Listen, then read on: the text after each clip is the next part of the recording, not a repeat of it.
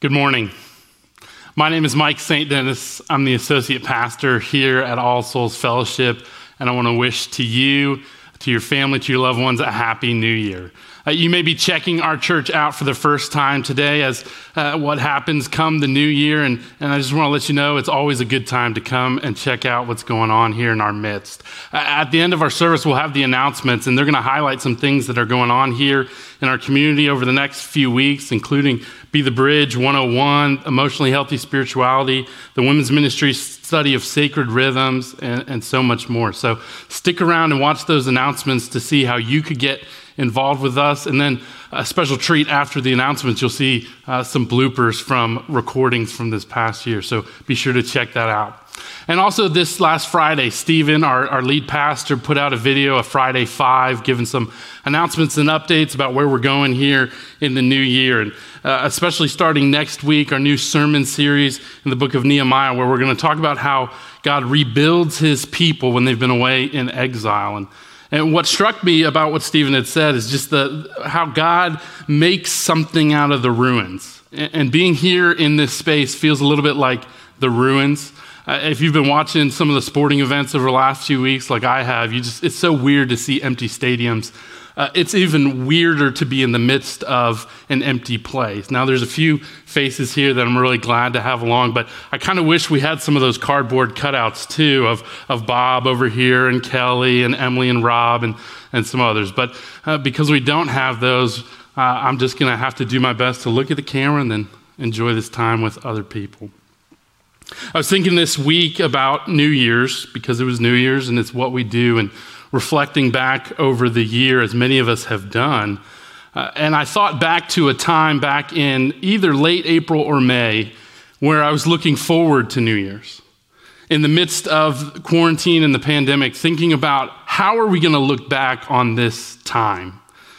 A time that for me I thought was going to be marked in days and weeks, certainly not months and potentially years, but thinking about what are we going to look back and notice about this time? And it happens every year, and it's probably especially necessary this year, given the things that we've been through, to take some time here to reflect, to think about this last year and to take measure, to take stock of things, to consider what this year has been like, the things that we've lost and the things that we've gained. Thinking about our own community and the reality that many of us have indeed lost loved ones, a beloved nephew and cousin, a mother, a father, aunts, uncles, friends. We've seen relationships dissolve as we lose touch with one another. We've seen the loss of jobs and opportunities. We've seen the loss of valuable rhythms and routines and the sense of freedom that we normally take for granted in operating in our world. And so as we get started this morning, I just want to take some time to pause and to think about that. What have you lost this year? What's a loss that you've experienced, something that's been taken away from you, something that you've missed? Now, this isn't a rhetorical question, but this is a practice. So I really want you to think about that, and then I want you to turn to somebody you're with, and I want you to tell them. And if you're watching this on your own, what I want you to do is send me a message or send a message to somebody that cares for you, mike@allsoulsfellowship.org. You see, one of the things I lost this last year was a sense of my own self-importance, in part, realizing how hard ministry is in general, and then especially in this format, and realizing that it's not my work, but it's the work of the Spirit that's important. And so I want you to pay attention in considering your own thoughts and feelings today, the losses that you've experienced this year, and to share that with one another.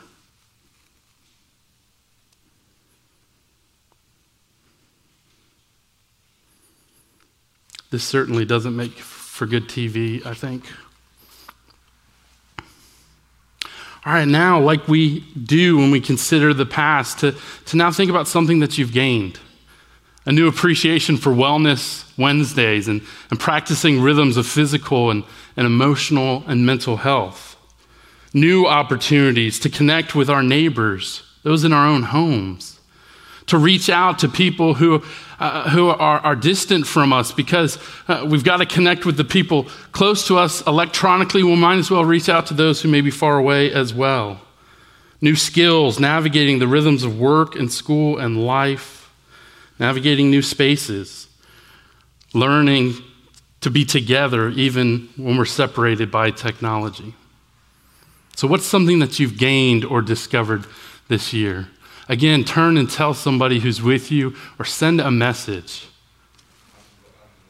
This is kind of like a practice of faith, right? This is like a test of faith because you're responding to things I'm saying and we're just opening ourselves up to say, God, here's some of the things that are valuable in our life, things we've gained and things that we've lost. And we just want to lay those things down and bring them out here in the open. Of course, if you've done some of this reflection this week, again, as I've seen on social media, or if you've been watching TV this week and all the retrospectives, this is really important for us because we consider these positive and negative experiences, the circumstances of our lives, not just looking backwards, but also looking forwards because we're trying to find our bearings. We know that the time is still moving along. There's still things to be done. There's still opportunities to be had. And so we've got to move forward in that. And we want to have some sense of bearings for how we might do that. And yet, now, maybe more than ever before, we're aware of our limitations to do so.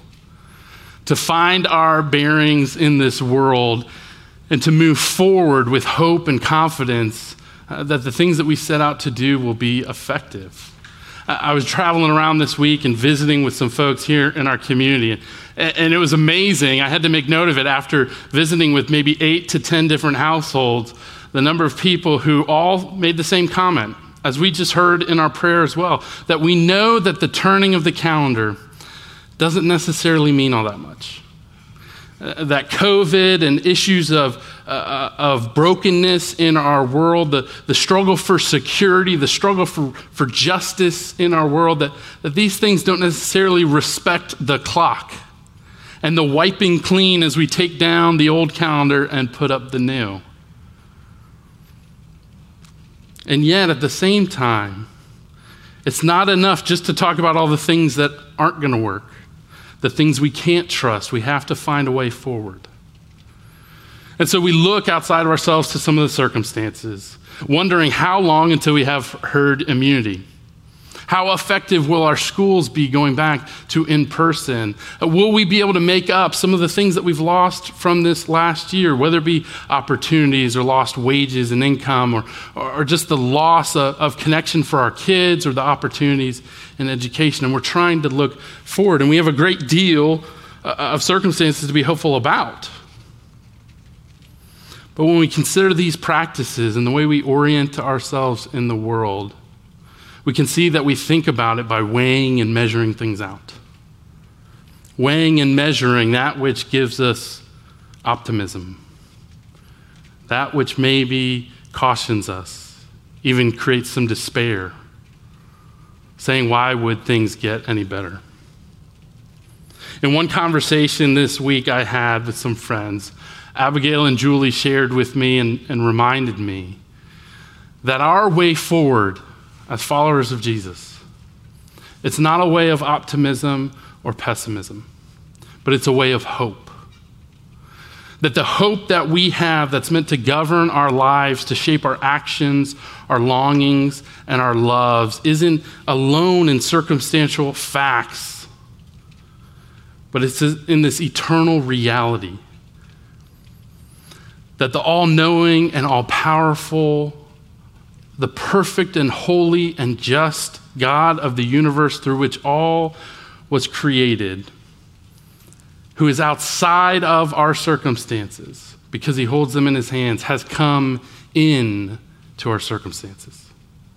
He's come into our predicament to bring this personal reality, and that in his presence all things are made new. And so we don't have to settle for a way of optimism weighing the circumstances, or a way of pessimism and despair about the world or about ourselves. We have another option, another route, the way of hope in Jesus. So friends, as we celebrate Epiphany today and we bring an end to the Christmas season, and Christmas kind of seems to have this like airplane landing and then it gets off the ground and it tends to not stop and slow down, and it feels that way a little bit having one more Christmas sermon today, but I think it's important for us. Because the folks in this story, the Magi who were journeying afar to come and find the new king, they didn't know they were celebrating Christmas. They were just walking along the ordinary paths of their lives. They were wearing out the positive and the negative circumstances, and yet they came and they saw. And in encountering the newborn king, they were set out to go from that place, traveling another road. So friends, as we think about the next days and weeks to come, as we go back to work, as kids go back to school, as we go back to the ordinary nature of a Monday and a Sunday afternoon and all that's to come, let us do so with hope. If you have your Bibles, turn with me to Matthew chapter 2 as we look at verses 1 through 12. You can also follow along as the words will be on your screen. After Jesus was born in Bethlehem in Judea, during the time of King Herod, Magi from the east came to Jerusalem and asked, "Where is the one who has been born King of the Jews? We saw his star when it rose and have come to worship him." When King Herod heard this, he was disturbed, and all Jerusalem with him. When he had called together all the people's chief priests and teachers of the law, he asked them where the Messiah was to be born. "In Bethlehem, in Judea," they replied. "For this is what the prophet has written. But you, Bethlehem, in the land of Judah, are by no means least among the rulers of Judah. For out of you will come a ruler who will shepherd my people Israel." Then Herod called the Magi secretly and found out from them the exact time the star had appeared. And he sent them to Bethlehem and said, "Go and search carefully for the child. As soon as you find him, report to me, so that I too may go and worship him." After they had heard the king, they went on their way, and the star they had seen when it rose went ahead of them until it stopped over the place where the child was. When they saw the star, they were overjoyed. On coming to the house, they saw the child with his mother Mary, and they bowed down and worshiped him. Then they opened their treasures and presented him with gifts of gold, frankincense, and myrrh. And having been warned in a dream not to go back to Herod, they returned to their country by another route. This is the word of the Lord. Thanks be to God. Would you pray with me? God, we are ordinary people doing an altogether ordinary thing as we sit and listen to our own hearts and thoughts and lives and the things that we've gained and lost this year. And then also to sit and once again listen to your word speak to us. So God, it is our prayer that in this ordinary journey you would meet us and that your presence would transform us for tangible, practical, along with existential hope, that we can navigate the rest of this afternoon and evening and the weeks and days to come. And we thank you and we praise you. Amen. I was trying to remember the lyrics to the song, right? The We Three Kings of Orient are, but I was trying to remember the version that we sang as a kid, right? About the star exploding. Royal Dynamite. That was the one, right? Star of Wonder, Star of Light, Star of Royal Dynamite. It exploded, high explosion, destroying all in its path. Do you remember that one? No? Well, I can tell you that claim on this story and the meaning that it has, that story has no stronger claim on this than our sentimental nativity scenes like Heather talked about this morning. You see, we have this picture of what this event was like, of the Magi coming to visit, these we three kings. And it's interesting, in a good nativity scene, they represent various ethnicities and cultures, right? So when one's riding a camel, maybe one's on a donkey, maybe one is on the latest model horse or something like that. But there's some diversity, and it's meant to show this picture that all the nations are coming to be with the king. And that's true. That is something that's going on here, but not in those terms. And it's all about the gold and the frankincense and myrrh. And these wonderful gifts, and they each have meaning that has been talked about and shared. And that's not something I'm going to get into necessarily here, but we have this vision of what this was like.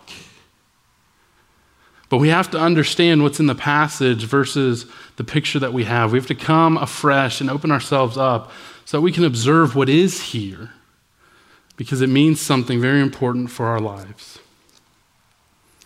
In verse 10, it says, when they saw the star, they were overjoyed.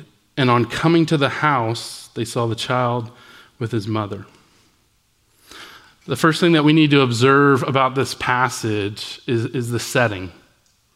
This isn't the shepherds and the angels and the animals and everybody's gathered around in the manger scene, and now there's kings there as well, and this beautiful picture, which is biblical, of everybody celebrating together, the nations joining together, the barriers being taken down, all of us surrendering to the glory and the simplicity of God's presence.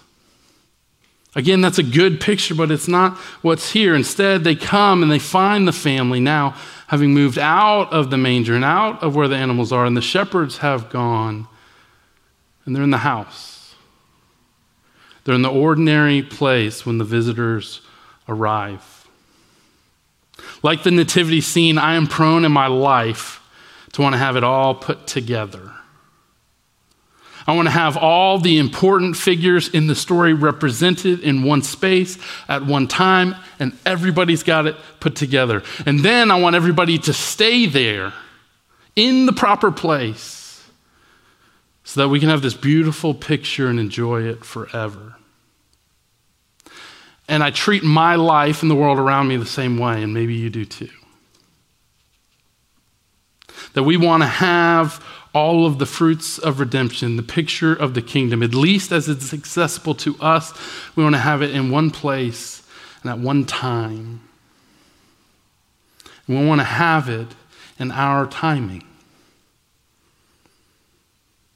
But it's important to note that the Magi and the shepherds and all these visitors in turn coming to be with Jesus, that they all take their time. Because we have to understand that God sometimes is taking his time with us. That God's timing to bring about the discipline and the redemption and the healing and the justice in our world that he has promised sometimes goes a little slower than we would like.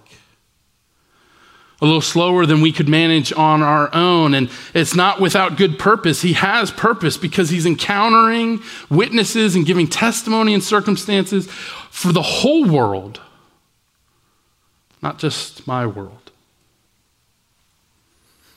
And so we have to think about the things in our life, the places where we want to see the kingdom unfold, where we want to see change and goodness born in us, in those closest to us, in the world around us. And we have to ask ourselves, are we embracing God's timing of this?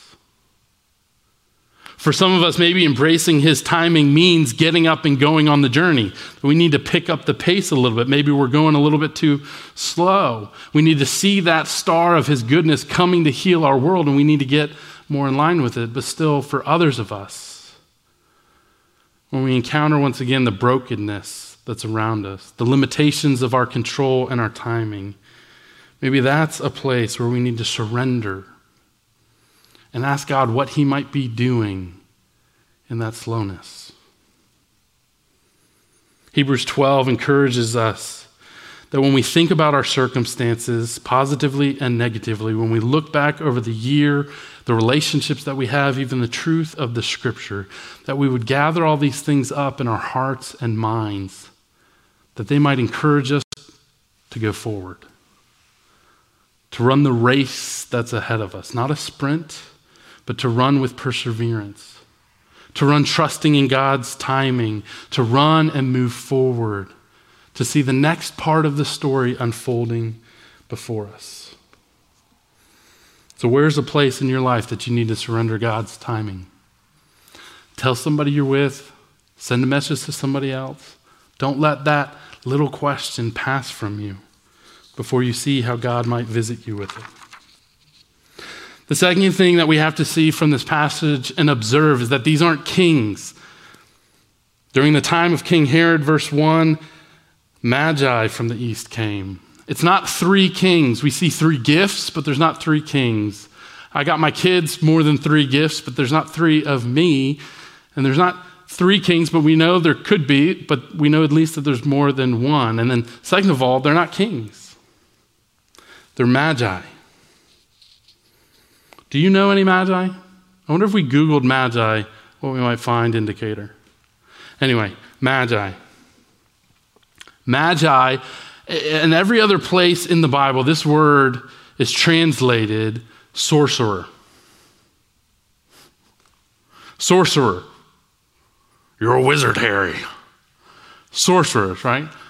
And so in every other place in the Bible, there's this depiction that this type of person, this role is a sorcerer, a psychic, a dream interpreter, those who practice supernatural mysticism, who participate in another realm. And they had an important place in ancient culture.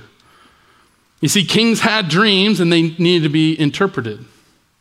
Things were happening in the world as the stars were moving around, when planets were aligning and things happened in the world, and they needed to understand what the implications of that were for the kingdom. And so these sorcerers, these dream interpreters, really did have good standing in culture, usually as advisors to rulers.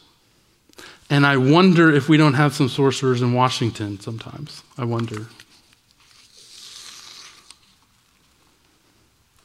But we have to see that these are people who are trying to navigate the world and the reality that there's so much about our world we don't understand along with all that we do. They're trying to navigate the world and explain it so that we can respond to it, so that we can move forward. And theirs was a wisdom that was built upon worldly wisdom, upon human power to explain and understand the circumstances. I have to tell you, sometimes when I look at the COVID numbers, and this happened a lot this last year, I'm looking at it and then I'm like, if you can tell me what this means, maybe you're a sorcerer, because I can't really figure it out.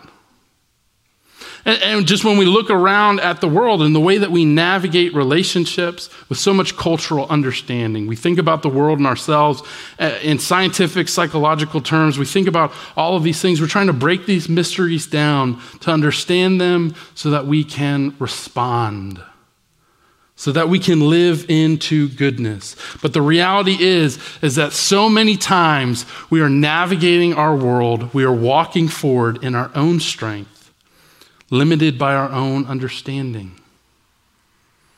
And so we are held captive to the hope or to the optimism or to the pessimism of our circumstances, of what we can see, of what the likely outcomes are.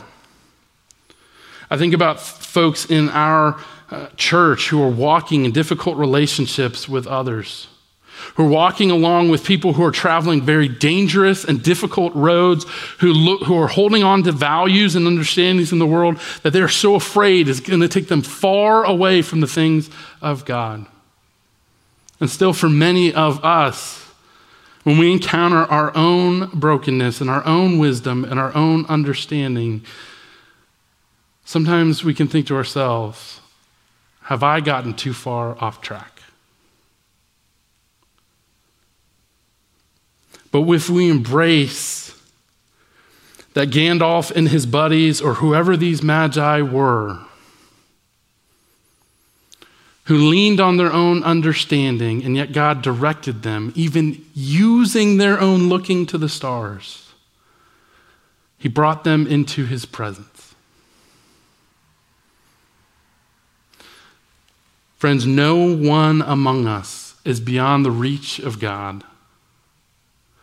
No one among us, no matter how foolish our ideas and our principles and our values, how incompetent our competency is beyond the reach of God to work in and through our foolishness, to bring us into his presence and to make us wise.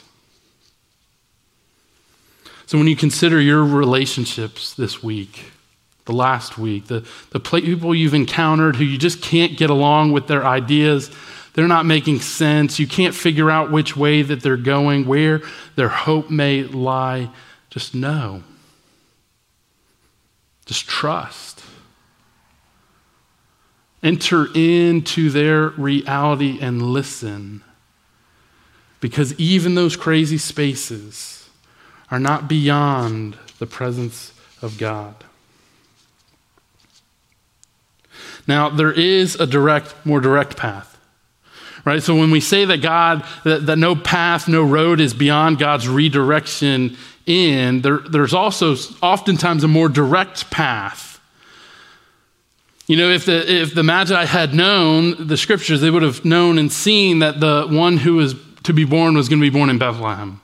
They wouldn't have had to put themselves in danger and go to Jerusalem first and to go to a competing kingdom first. They would have been able to take a more direct route.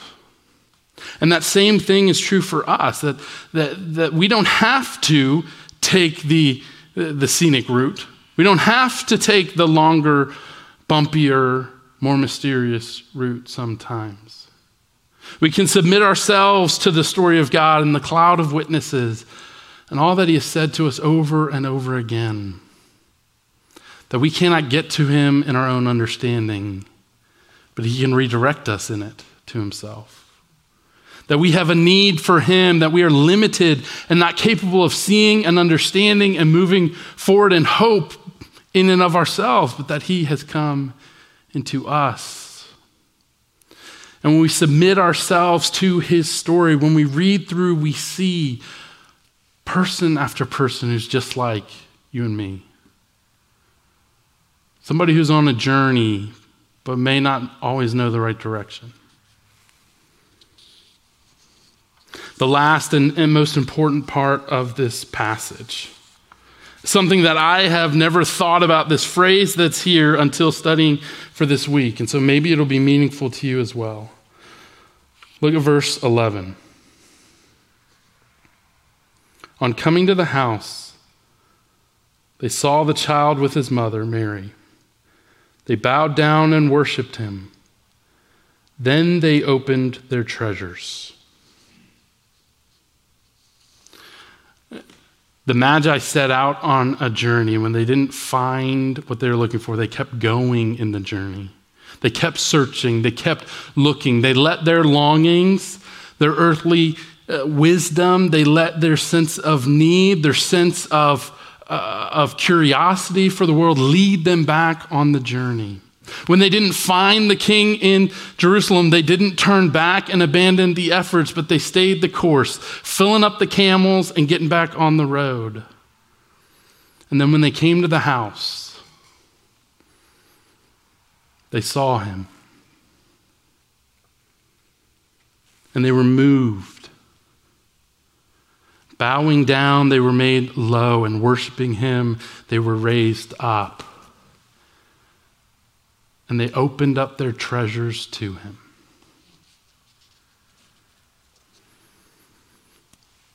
Friends, the invitation of God is to go on the journey, to step into the next moment and the next day, the next challenge, the next opportunity, to keep going along in the journey. But to go knowing that when we see him, we'll be moved. That when we see him, we may be convicted and say that we are traveling a road of our own wisdom, that we are not traveling a direct route, that we're not practicing the things that he has taught to us. And it may be something that brings us down low into humility and confession.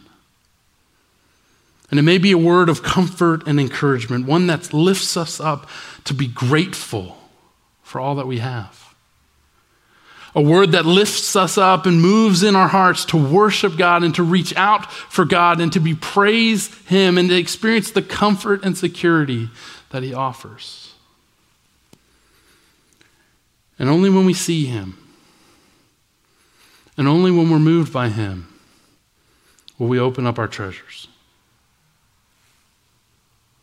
And so, friends, as we close here today, I want to ask you about your treasures. That which is most valuable to you. That which you are looking for in the world, that has the power to lift you up or to shut you down, to open your heart to others, to struggles, to opportunities, or that which has the power to shut you down. You see, we always think about treasures as being these tangible things like our time and our talent, tangible skills, or our treasures, our material possessions, our money, and the like. But our treasures are deeper than that as well. Our treasures are the things that have the power to shut us down, to send us back to bed, to cut off a relationship, to move away into a place of despair, or to bring us out. To say that this is a fight worth fighting. This is a rocky road, but it's a road worth traveling. Those are our treasures. So we have to ask ourselves, what do we love? What do we hate? What do we do? What do we stay away from? What do we think about and sing about and look for in the world?